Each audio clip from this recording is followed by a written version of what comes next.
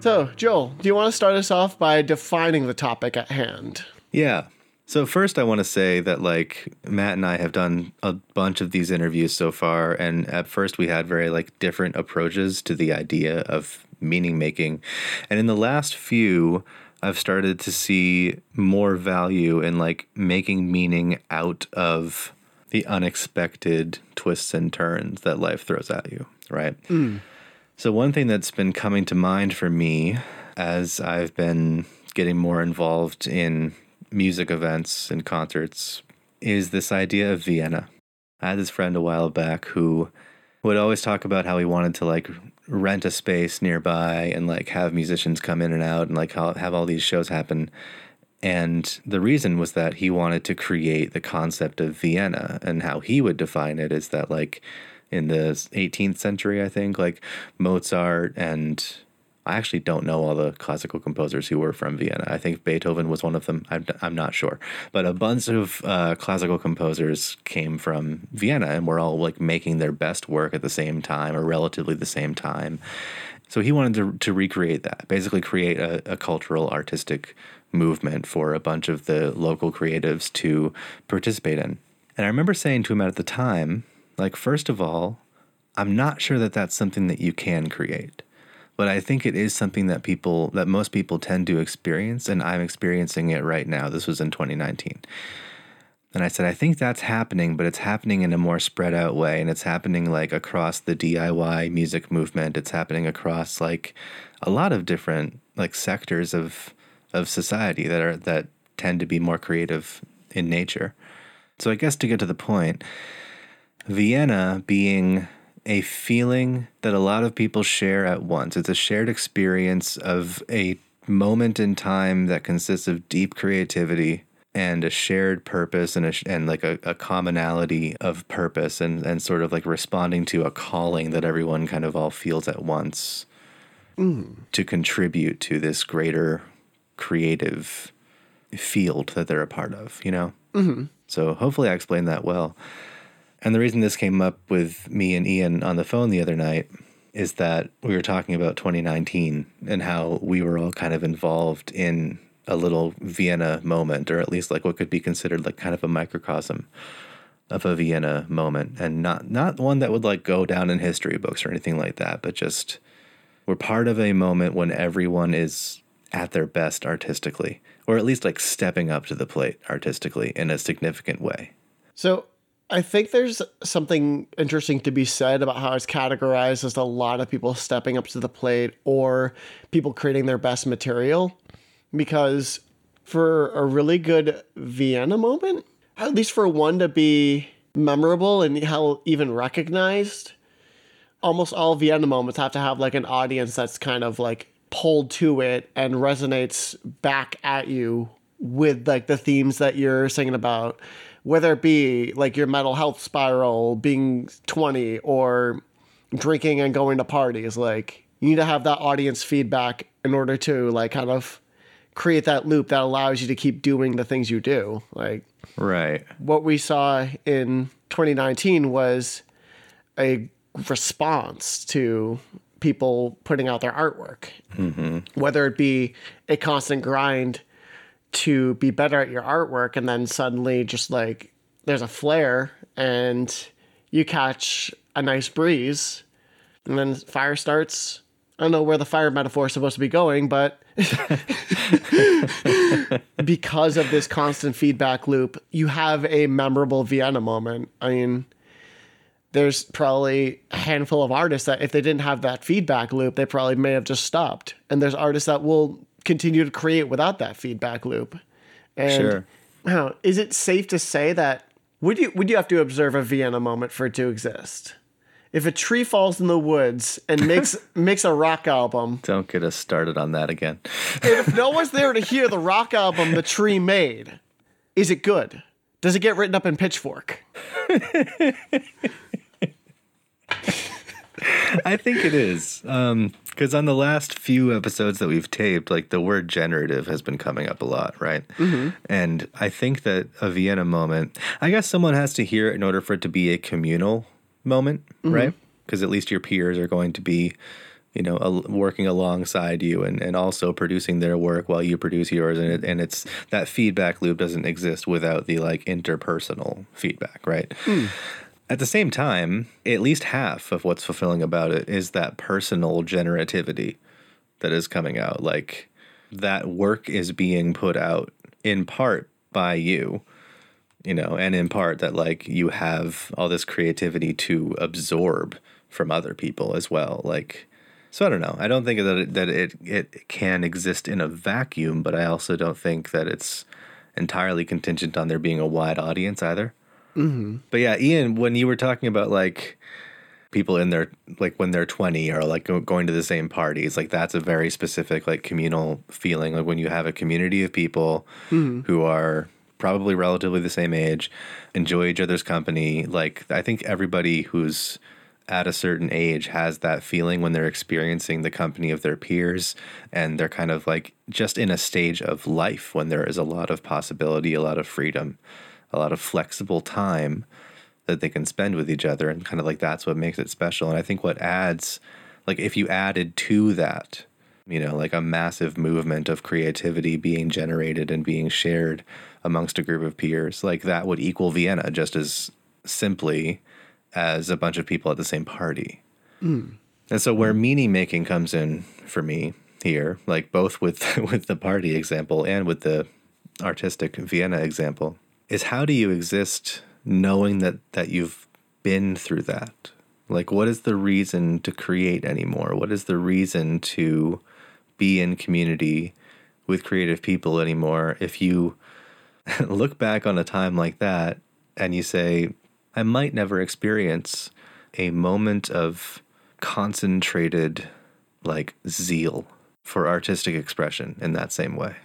I would say that is more of a defeatist perspective. It definitely is. Like, so like there is, I'm witnessing a Vienna moment happening. What's happening around like what we'll call new tone for the sake of it, the modern ska movement right now, where a lot of people are doing really cool shows, releasing really cool albums, hyping each other up and creating what is their own Vienna moment, something that I'm participating by, like, participant that gets to view it, but it's not exactly my arts world, but it still is like something that you get that secondhand enjoyment out of.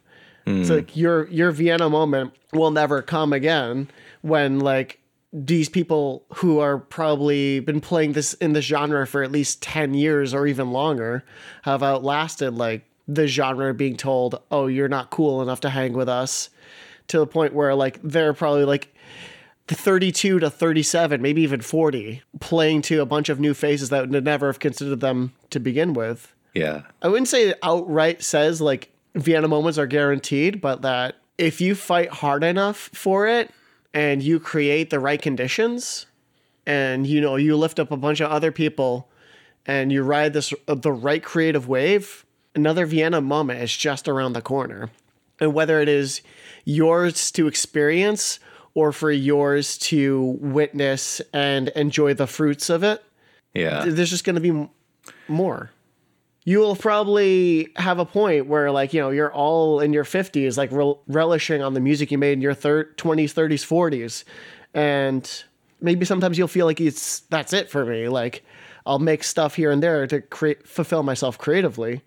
But there'll still be, like, you still can open up a space for Jim down the street who's 16 and is making laptop music that's like fucking blows everything you're doing out of the water. And if you can't have your own Vienna, then I think it's a disservice to not extend a hand to help people have their own Vienna. By nature, they're temporary too. Yeah. Right? Like, it seems like all of the Vienna moments, like, even if temporary means a generation, like, part of what makes them cool and beautiful is the fact that they seem to come out of nowhere and then they not necessarily vanish, but they definitely turn into something else.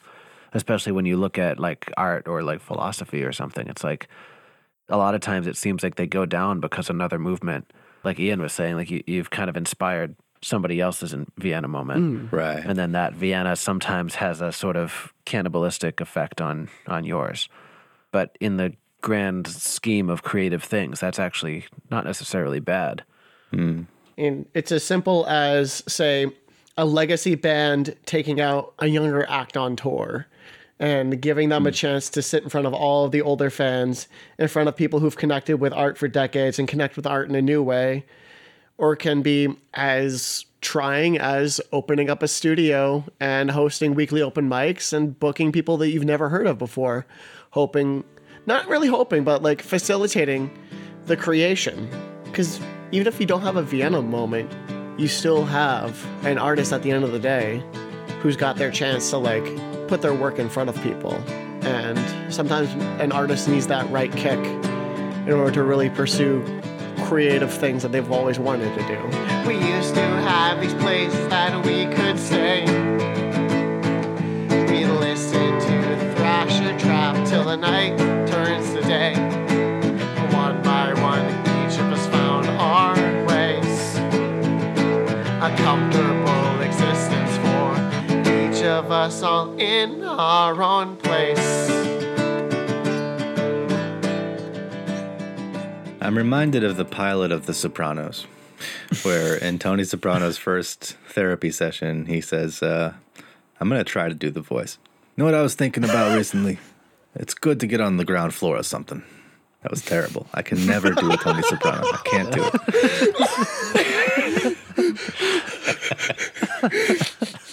I hope James Gandolfini hears that. From beyond of the grave. Oh, boy.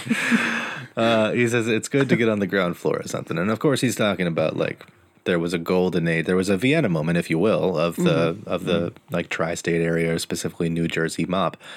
But it's so true that, like, because I've come in at the tail end of a lot of things. And, like, for instance, I got into the Liturgist podcast at a time when I really, really needed it. And then I, like, became a part of that community and started being a discussion leader and everything. And just organizationally, it had seen better days. You know, like like what I had been listening to in previous podcasts from 5 years, 6 years earlier was not at all what the community was anymore. And so I was like, oh, they had a Vienna moment. And like, you can hear it. You can hear it in their conversations. You can hear it in the events that they hosted, like from time to time back then. They had a Vienna moment. I'm coming in now at the tail end of it. There was another example that I had, but like, you know, it's sometimes you get into things only to find that they have foundered and they're no longer thriving in the way that they once were. And then you try to like be a part of that thing and you're like, why isn't this working? And so like on the one hand, I really, really agree with what you're saying about like lift people up, give people the opportunity to participate in the moment, and then it might become a Vienna moment, right? Like you have to approach it with that optimism and that like that caregiving and that compassion for others. At the same time, sometimes things just do fall apart, and it is like, as Matt was saying, to make way for the next thing, like not consciously necessarily, but for instance, I think of the Beatniks, like they had their moment because the Lost Generation had their moment, you know, like one has to fall in order for the other to rise. And the Beatniks had to fall in order for the Brat Pack of the 80s to rise, you know, like just to keep with the literary example here, like, and there were things in between. So things are cyclical in that way. It's interesting that we're also pointing to groups of people who were young when they had that Vienna moment. And that's like part of the existential part for me is like, will I ever be surrounded by peers in that way again? How do I make meaning of that? How do I just age gracefully out of out of that possibility? The point is like, there's always a tail end to that kind of thing where like people are going to find themselves interested in it because it has generated enough hype up until that point that you would have heard about it, but then you're on the ground floor. And like, that's kind of one of the most discouraging things to me. So I don't know. But one interesting thing to me is it like just looking at it like for specifically for creatives who have these moments, it's like it almost sort of ties back to the meaning versus purpose thing. Like, granted, it's not the most common thing, but there are definitely creatives who are able to change roles, like their Vienna might kind of wane and then they do something else for a while or they lose popularity or whatever, but they sort of come back in and maybe it's not their Vienna moment, but they are there for somebody else's, or maybe it isn't a Vienna moment, but it's still pretty goddamn good. But they'll come back into the fray as something else, but still be there and as full away as they were before. Like they might not be fronting a band, but they're producing now, or they might not be painting, but like they made a really cool film. Like you definitely hear about those kinds of people, but sometimes it seems like that happens. It's like bookending their life, you know, like they'll have like some crazy profusion of creativity when they're in their like 20s or late teens and then kind of struggle for a little while and then come back when the next generation is figuring out what they did and how it inspired them. So if you look at it as one continuous thing, it's like you can kind of look at the sort of sad beauty of one Vienna ending. And like there's obviously like the joy of being able to be there and be a part of it, but also just realizing, yeah, like people will die, people will move away and have different families, and the hotel that everybody lived in will get condemned or turned into condos. Like there's just going to be forces that you don't have a vote over that are going to steamroll it. The same way you didn't get a vote over whether you got to have a Vienna moment in the first place. Like that's the magic of them to me. It's like you just wake up and all of a sudden it's like, holy shit, like this is awesome. Like, look at all this stuff going on. And that's the magic. But I think if you look at the way we've talked about, again, like meaning and purpose kind of playing into one another over the course of your life, there's a way to sort of see these things as parts of a continuum rather than the way, you know, somebody might peak in high school. Like your Vienna moment is when you were the quarterback junior year. Right. I mean, Matt touched upon something I wanted to mention, like that life is cyclical and that things will find their way back around in one way or another. There's a lot of movements in art that are called waves because of the ebb and flow of a certain kind of art, and the new way can be reinterpreted by later generations. And someone there with that hindsight can make or break a new Vienna moment. In these current scenes, like there's a lot of punks that are looking towards punks that were active in the 90s and 80s, taking from their example, listening to stories about them, kind of hearing what their world was like. And as much as like these stories may not apply, they're sometimes cautionary tales of how to work well with others, how to make your Vienna moment last as long as it can, and how to catch opportunity when it calls instead of waiting and waiting and waiting for it to just fizzle out past you.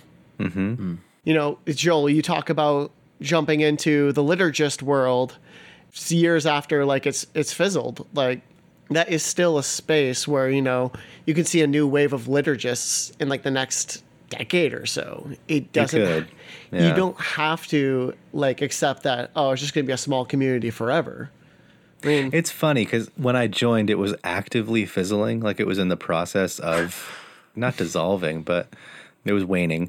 And can't it be hard sometimes to not take that personally? Oh, certainly.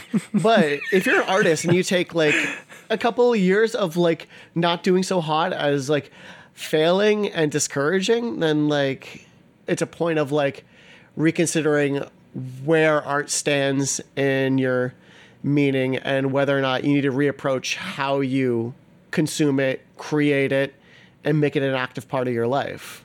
One of the most influential musicians on me, John Darnielle, has not stopped making music since the early 90s. Like, sort of record at least every couple of years. He had a Vienna moment in the 90s and like the smaller scenes. He had a Vienna moment in the early aughts, mid-aughts with like some breakout records. And he's having Vienna moments again and again with like records that are succeeding in the indie undergrounds and breaking their way into mainstream through like, you know, just simple virality. Like the song No Children, which came out in like the mid-aughts, blew up on TikTok at least 15 years later because someone did a silly dance to it. And now we have people thrusting their arms out when John Darnielle shouts to the audience, "There is no sign of land!" You're pointing to something interesting, though. I don't know much about John Darnielle, but I'm willing to bet that like the Vienna moment that he had in the 90s was when he was young and had a bunch of peers who were all trying to make it.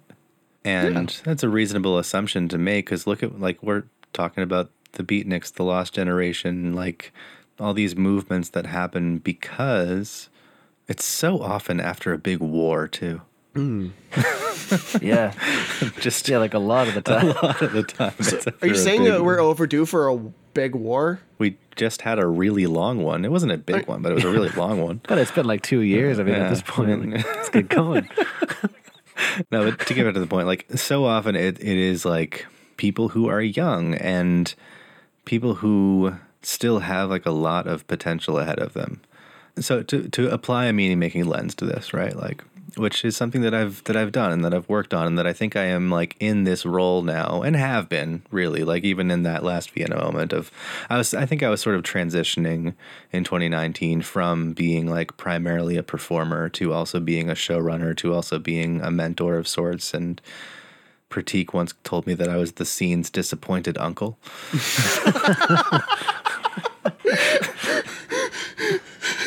Disappointed uncle? That's a really bleak outlook on No you. one's ever fucking on time. Yeah, you know, like, but like that's punk music. You just gotta kind of accept that people are gonna not be on time. Anyway, the point I was making was that like I would also be willing to bet that John Darnielle, having had that Vienna moment in the 90s, surrounded by peers who were trying to make it in the music business, trying to get their art observed and consumed, 20, 30 years later, having another Vienna moment looks a lot different. It's not anymore, let's get as many Spotify streams as we can, or as many album sales as we can. It then becomes, now I'm in a position to mentor. Now I'm in a position to lift others up more so than I was 20, 30 years ago.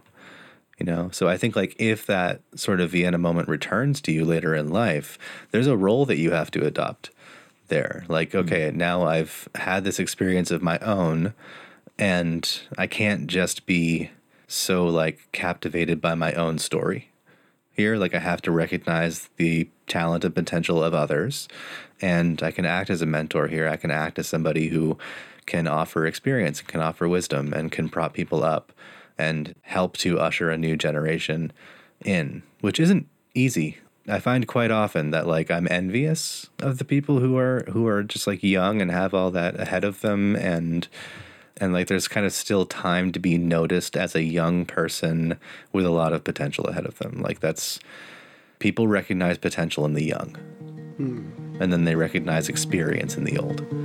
You know, so like it's if you're young and green but still have hella talent, it's going to be assumed that you'll have that forever.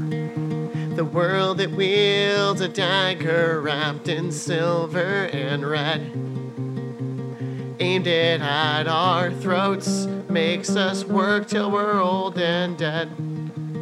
Give us one more year, we could spend it in bed.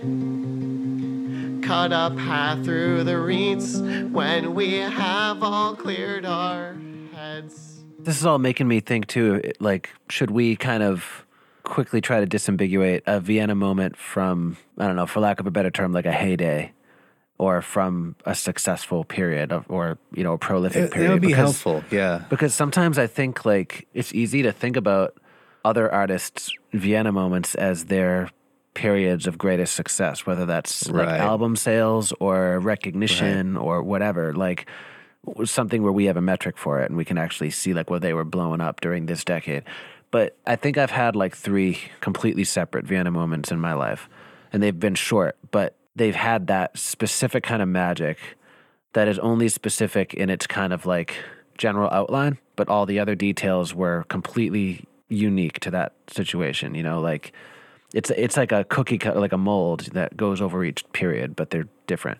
But they had that Vienna feeling. It was like everybody around me was like buzzing with this certain type of creativity, and there were the right kinds of clubs open, and they were the right distance from each other, and everybody was getting into the same shit at the same times. Like it was just, it had that quality, but they were also periods of like profound failure.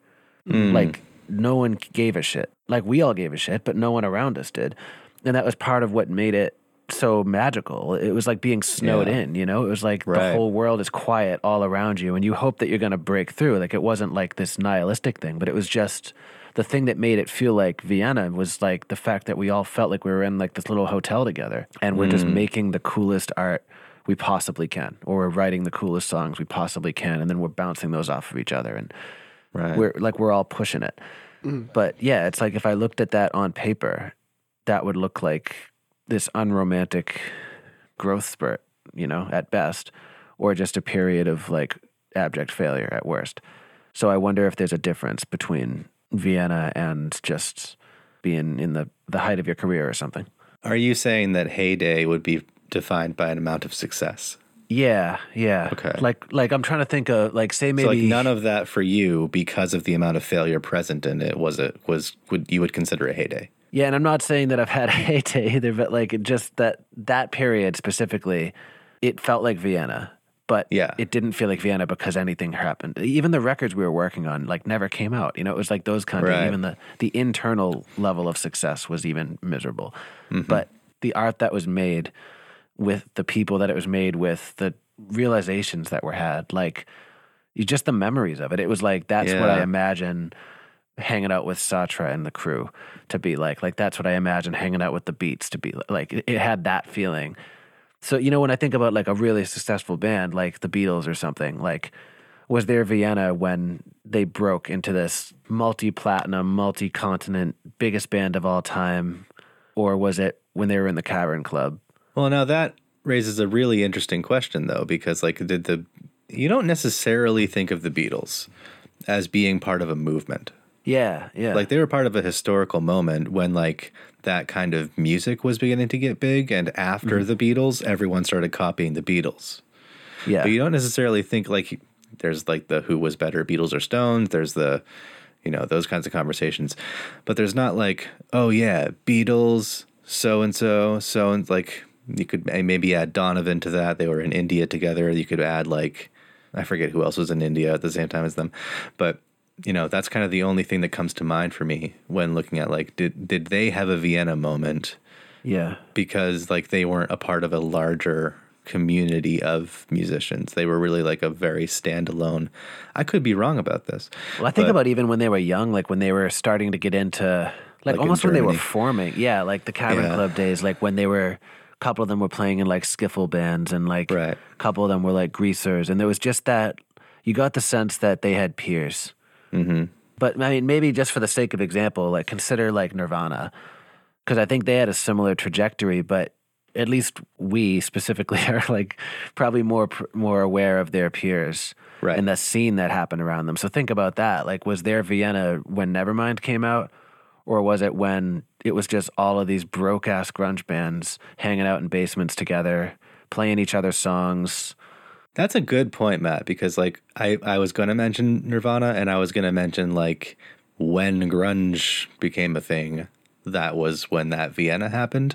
But that's not really all that true. Like that's just when the commercialization of what their prior Vienna had been took place. And their prior Vienna was like hanging out with the Melvins and the pre-Nevermind. And then you had this really magical time when Nirvana and Soundgarden and Pearl Jam and Red Hot Chili Peppers were all like getting huge all at the same time. Like that's there. I saw that recently. Like all of these albums came out within 6 months of each other in 1991. It's like, what the hell? They did. It was a big year. That was a huge year. So like you could very reasonably call that a Vienna moment, but for Nirvana specifically, I don't know that they would. It would probably be, you know, the Bleach era. More so than the Nevermind era. Well, and then with that, does the vantage point matter? Like, did we have our grunge Vienna moment in 1991, but did the grunge players have theirs in 1989? Yeah. Like, is it the same Vienna, depending on where you're looking at it? And that's what's interesting is like which version, which vantage point makes it into the history books, and it's going to be the more commercialized vantage point, probably. You know? Yeah. But that's why I think like this is such a personal experience, like an individual to individual experience, but also like tends to be shared by a very wide group of people at the same time. So we talk about singular Vienna moments, but if you were to look at the Beatles' discography and like the events in their life, you have to think, considering the wider Vienna they may have created around their later records, they must have had at least like 3 or 4 different ones, whether internal or their external influence on culture. There's so many bands that hearken to White Album and Sgt. Pepper as like being albums influential upon their music. There's a reason that like the music the Beatles create to some can sound like plain old music because so many people have borrowed from it due to like that surge, that Vienna that was around them.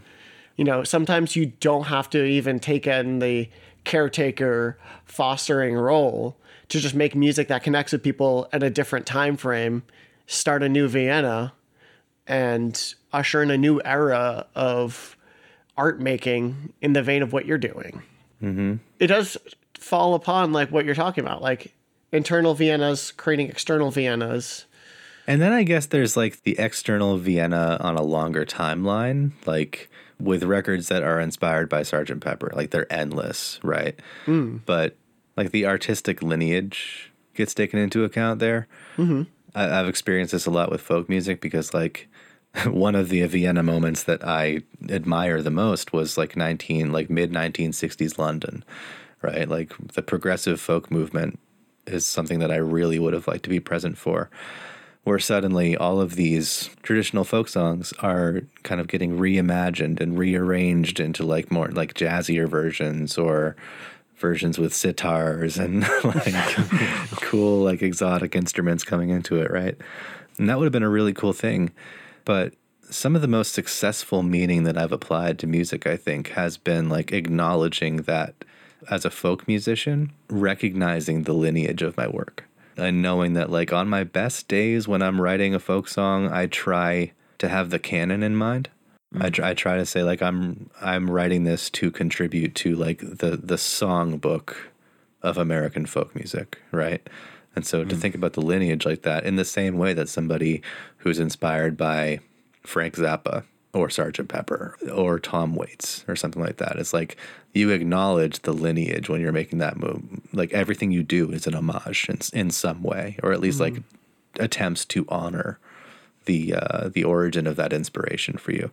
And so I think like it might not be appropriately called Vienna, but we're making this word up anyway, or my friend Peter made it up. So.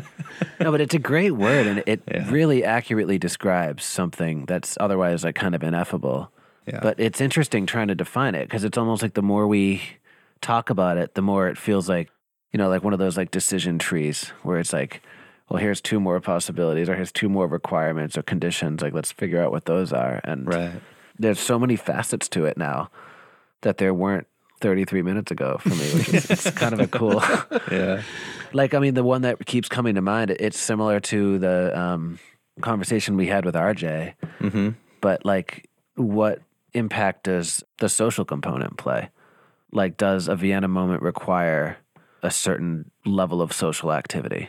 Or a certain quality of social activity? Yeah. And if so, what is the minimum amount?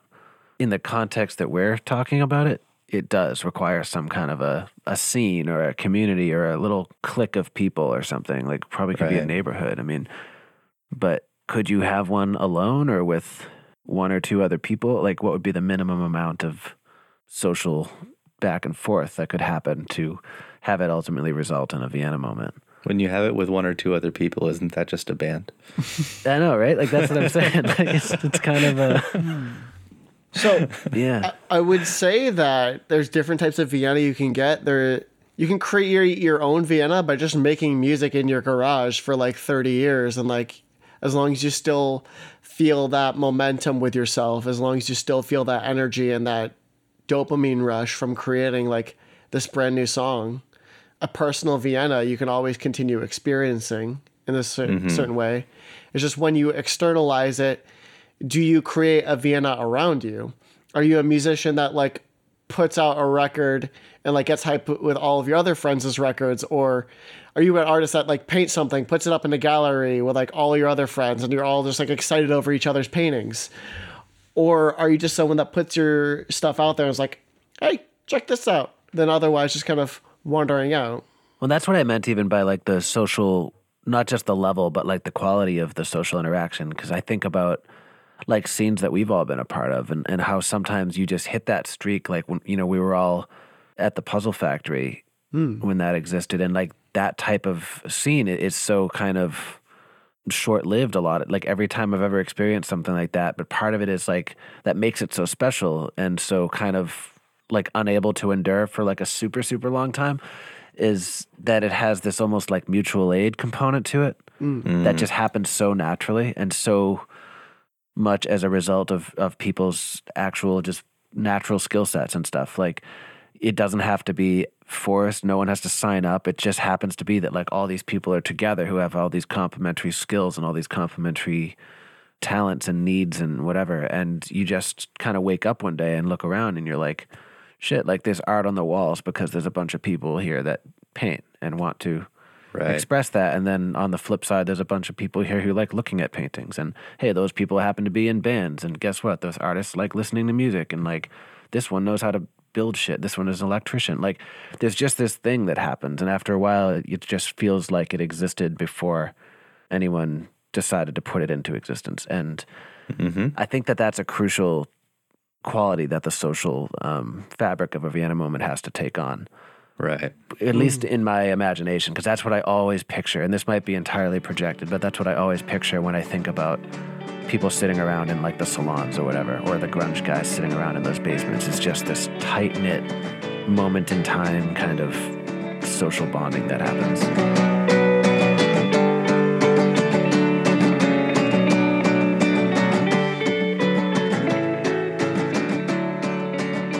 I wanted to read a Facebook post from June 2019. And it's interesting that Matt had talked a little bit about failure earlier, like the many different Vienna moments that included a lot of failure, but also a lot of big creative energy. Because as I read through this, there's a bit of failure in it, like in retrospect. So it says, right now feels like the right time for a lot of things. Amazing albums are have recently been released by both my friends and my influences. I'm getting ever closer to completing my own album, Failure Number 1. I'm closing in on the end of an editing project for Ali Zagami's novel, a novel which she has scrapped. Amber Tortorelli just put together a conceptual art show that knocked my socks off. It was great. The Nervous record is so good that it makes me want to weep. The people I'm featuring on my podcast are offering some very inspiring insight. This was Friday Night Folk, not Black Market Therapy. It just feels like a lot of things are coming to fruition. Everyone around me is working hard, being proactive, and contributing to their respective communities in ways that are raising the standards of DIY/DIT culture. And it feels like the right time for that to happen. I don't know that Peter and I were talking about Vienna at the time that I wrote that, but it was about that time that we would have been.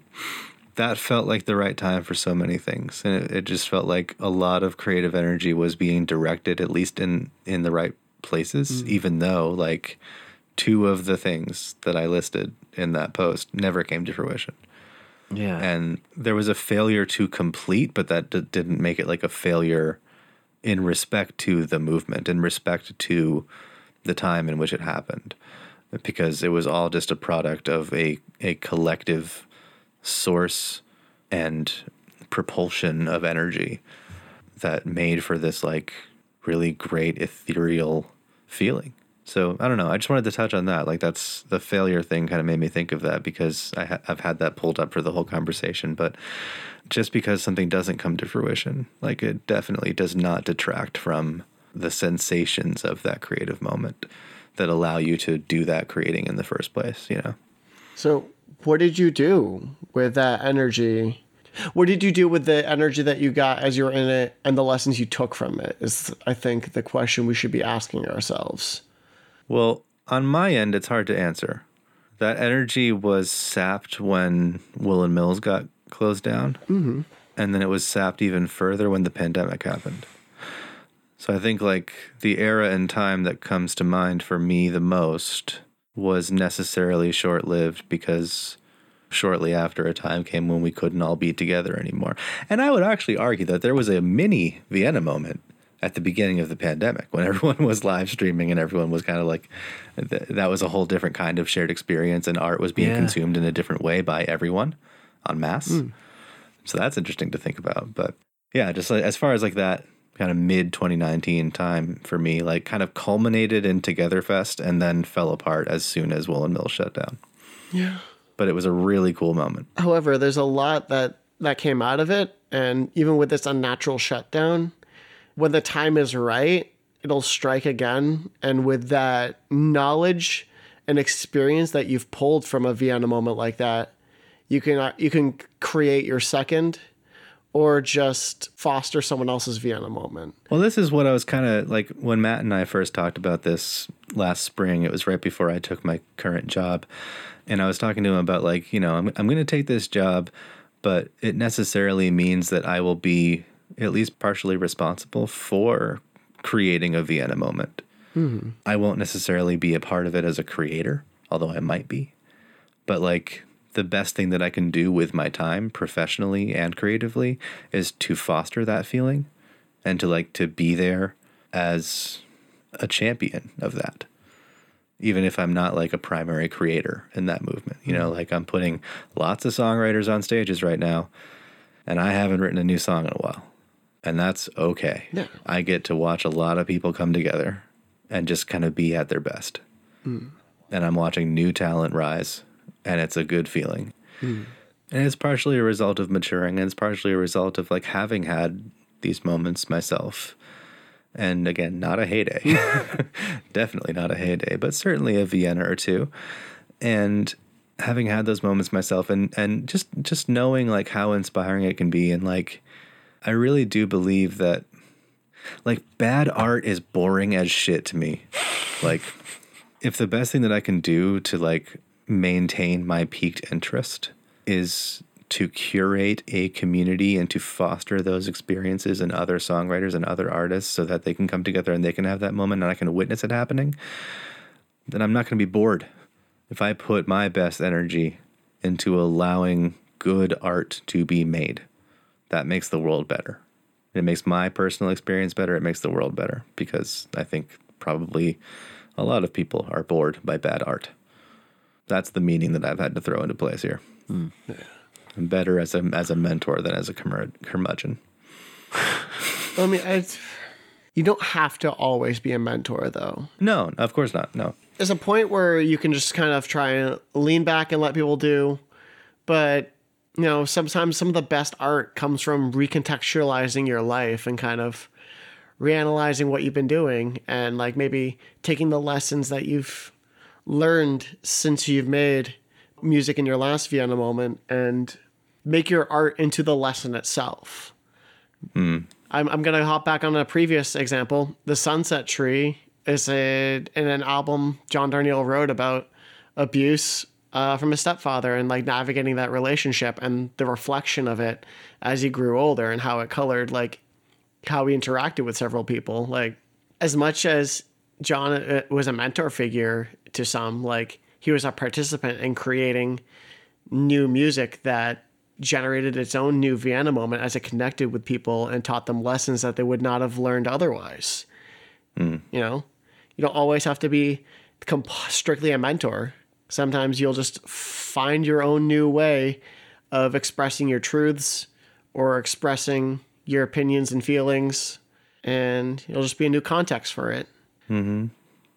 I'll combine those examples a little bit, kind of the student and the mentor examples, because one of the Vienna moments that I became privy to a little bit after it had happened, but over the pandemic when I started getting into the whole like YouTube maker movement, and we had David Picciuto on our podcast last season, who was like a big part of that.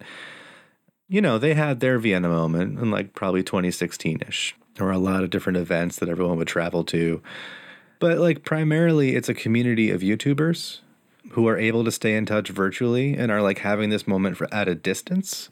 You know, they're not necessarily like in the same city. They're not necessarily young either. Like, but the technology is young, or like the means of communication is kind of a young one, right? So when everyone's making these videos, some of them are tutorial videos, but aside from that, they are just like around to help each other learn, right? And either they're like collectively learning how to do this as a business. That's one thing. They're collectively learning how to get better at their skills. They're collectively learning how to make better videos. But it is like everyone who did that had to start off as a student of some kind. I don't know if they all had like a mentor going into it, but they all became each other's, maybe not mentors, but teachers in some way. And like it has never not been, as far as I can tell, like it has never not been a super supportive movement because it was something that everyone was so good at. Which kind of brings me to the next point. I didn't plan on this being the next point, but it makes me think of like the disillusionment that is inherent in this, and the thing to strive for that is so inherent in this is so based on what is modeled for us. You know, like the Beatles, Sgt. Pepper's era, like the grunge era, like the beatniks. Like we have these Vienna moments modeled for us that we kind of chase after, and we like think to ourselves, oh, I've got to be a part of one of those movements. I've got to be a part of one of those communities that just has it together all at the same time. Otherwise, I'll never have my moment, you know? But in looking at a movement like that, the maker movement in particular, a technology that was so young that none of it could have been modeled for any of them, and they just found their niche and came together and made it happen, like what a beautiful gift. For those people to have, for those people to not be like chasing the dream of like some rock star glory, but instead to just like find their niche in something that is new and just completely like there was no way to not be green. I mean, same with the 60s progressive folk, how they introduced elements they weren't familiar with and were figuring out along the way. We have that with the makers movement. We have that with people self-producing weird glitchy hyper pop in their bedrooms, like no one really knowing how to do it right, and just experimenting, seeing what works. We have those all the time as more technology and more people find the limits and break those limits with new technologies, new ideas, new philosophies. Well, maybe that's a key feature of a true Vienna moment as opposed to a heyday or a scene or a, your glory years or something, is there's something, whether it's a technology or a philosophy or a style or whatever, but there's something that's new enough to a group of people who know each other or know of each other or are somehow able to contact each other. And it's a bunch of people like scrambling to figure out how to use this new thing kind of in tandem. Because that seems to be the through line, like based on everything we've talked about, like when it's like a new philosophy, it's the same thing. Like everybody's writing treatises and books and figuring out their way of living based on this thing and then writing a book about that. If it's a new synthesizer, it's everybody's in their bedroom making crazy ass demos and sending them to each other. It's like, you could say the same about any video technology or any clothing in some ways. Certain activist type movements. You could probably take it all the way back to even certain inventions. Like maybe there was a Vienna moment when we figured out the wheel or figured out fire. Like, just a bunch of people being like, holy shit, we can roll stuff. And everybody's building carts and like trying to outdo each other. Like, it just seems like this really human element of living that we're able to bring to the table. Like just this crazy creativity that meets socializing at a certain point. It must have happened when the Moog came out.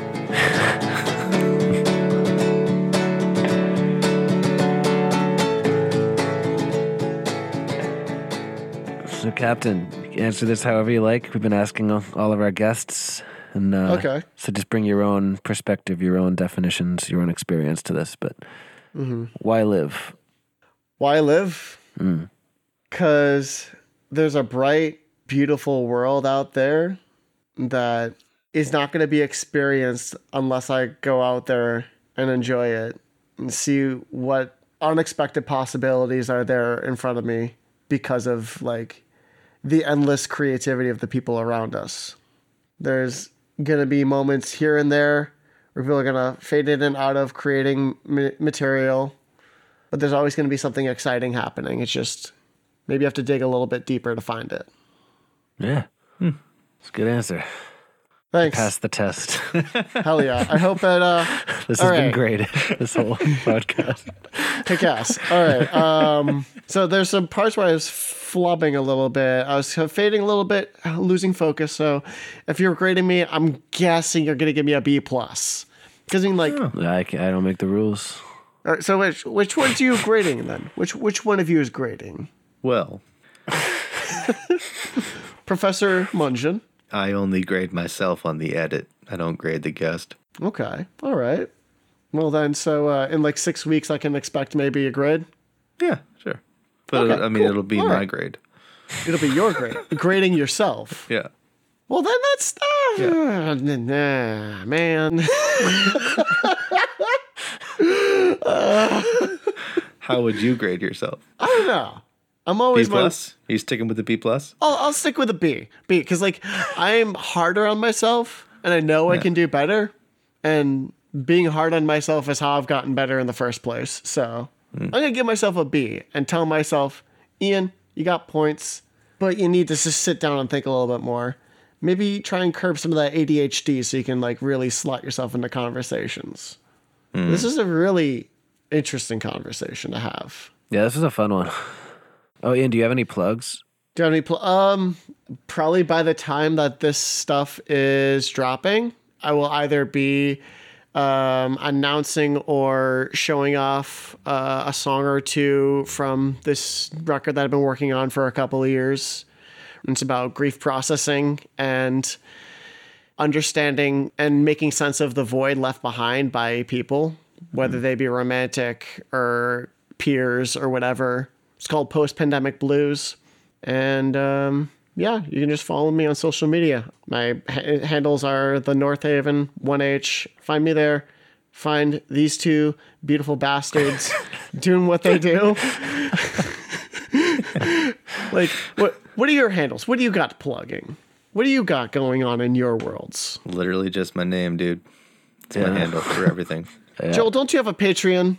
I do. Oh, okay. So, we didn't do this with Dickens. So I wanted to ask Ian and Matt and myself what sorts of New Year's resolutions we have. And I will start because you asked about Patreon. One of my goals this year is to be a better archivist. So I'm going to be going through like all of my old demos and like properly archiving them using Patreon as an archival tool, essentially. So I have this giant digital junkyard of old demos and project files and things like that. So I'm doing kind of like a weekly file dump of just like, I'm going to go through every version of this song that I've recorded, and the ones that I don't feel are worth keeping anymore, I will delete. If it's just like a really shitty old phone demo that does nothing for me when I listen to it, it can go. If it has some value, then I'll post it.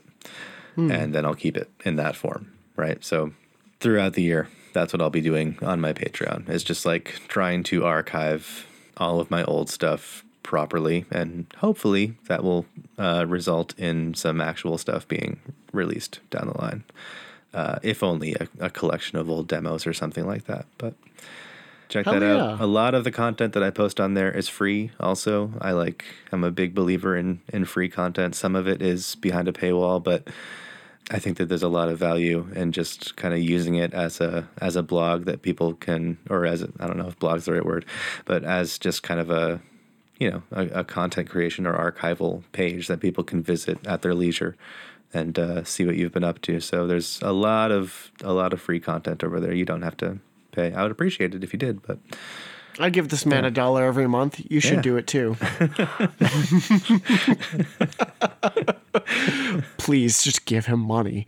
Let him exist in making art and facilitating. You don't know what you're missing. But yeah, all of my other New Year's resolutions this year are just kind of finishing music and archiving things and getting better at using certain tools.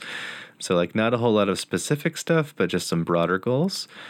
But yeah, I wonder if either of you have New Year's resolutions that you'd like to talk about. Yeah, I got mine. I mean, actual resolutions are improve technique on 4 different instruments. I mean, I have several challenges standing up against me from being a really good musician in the ways that I want to be. Like some songs and some bands, like I would need to hop off my main instrument so someone else with better technique could hop in for me. So to like play the part of the song accurately. So I want to nail that part down. Like be a really good clawhammer banjo player by the end of the year. Be good at slap bass, really good at upstroke guitar, like that ska muted stuff, like getting into that syncopated offbeat rhythm, and then just drums in general. But I got, aside from facilitating a lot of technical skill and ability, enjoying life, reconnecting with people that I haven't seen in a while, like making a concerted effort to make them understand you matter to me. And I know, being on top of my shit. I'm buying like 4 notebooks this year. I've got a calendar above my bed. I'm being more organized and being on top of my shit. Because a lot of things that I've done have suffered because I haven't been on as on top of them as I could have been. I don't know whether it's like my organization went to shit during the pandemic or if it was always to shit and I just pre-pandemic had less to worry about. But I can't keep living in a disorganized mess, and got to put it forward the intent to be a better human in the next year. Nice. I like it. Yeah. Matt, what about you? Yeah, I don't know. I kind of, I actually thought about it on New Year's Day and realized this is kind of the first year in recent memory that I don't think I've had any formally. Like, not because I feel like I'm perfect in every way, but just because I feel like I got into a good rhythm over the last few years, and especially this past year, at kind of resizing and reframing a lot of the goals and objectives and whatever that would have been lingering and would have become New Year's resolutions. So I have stuff I want to improve, but the time phasing is different, you know, like I feel like I'm in a good cycle of like saying, all right, in like 2 months, I'm going to hit this. And in 2 months, I'm going to hit this. And that's going to lead eventually to this 10-year thing. Like I have a bunch of stuff like that I'm really pleased with and it's been working for a while. So I'm kind of, I guess my like meta resolution would be to just keep those micro resolutions going because I like them and I like that they aren't this once a year thing for the first time in my adult life. But then I guess also maybe I do have one, because as we were talking about it, I was thinking about what I said last year when we had this question, which was, I think one of them was to like try to leave conversations early or try to, not early, but like when I am like done, you know, just having like kind of better social like flexibility that way. Yeah. I don't feel like I nailed that last year. I feel like I got better, but I don't think I quite got there. So I want to get better at just like having actual like adult social boundaries and just being like, no, I don't want to do X, you know, like, and not feeling like that's a big thing. Because I look at people doing it all the time and I'm like, how do you do it? How do you go to sleep after that? Like, so that's something to work on. So yeah, maybe that's my resolution. And that's our show. We want to thank our friend Ian Garland for being our guest this week. This episode was scored using selections from his new album, Post-Pandemic Blues, which you can find everywhere under the name North Haven. And for more of Ian's work, you can follow the North Haven and Haven Soundworks on social media. And you can also follow us on social media to stay up to date with our latest releases. And if you have any questions or comments, you can send an email to blackmarkettherapypodcast@gmail.com. We hope you join us next time when we'll be talking with our friend RJ Barnett about the concept of paracosms and how we use fiction and imaginary worlds to make meaning of reality. Until then.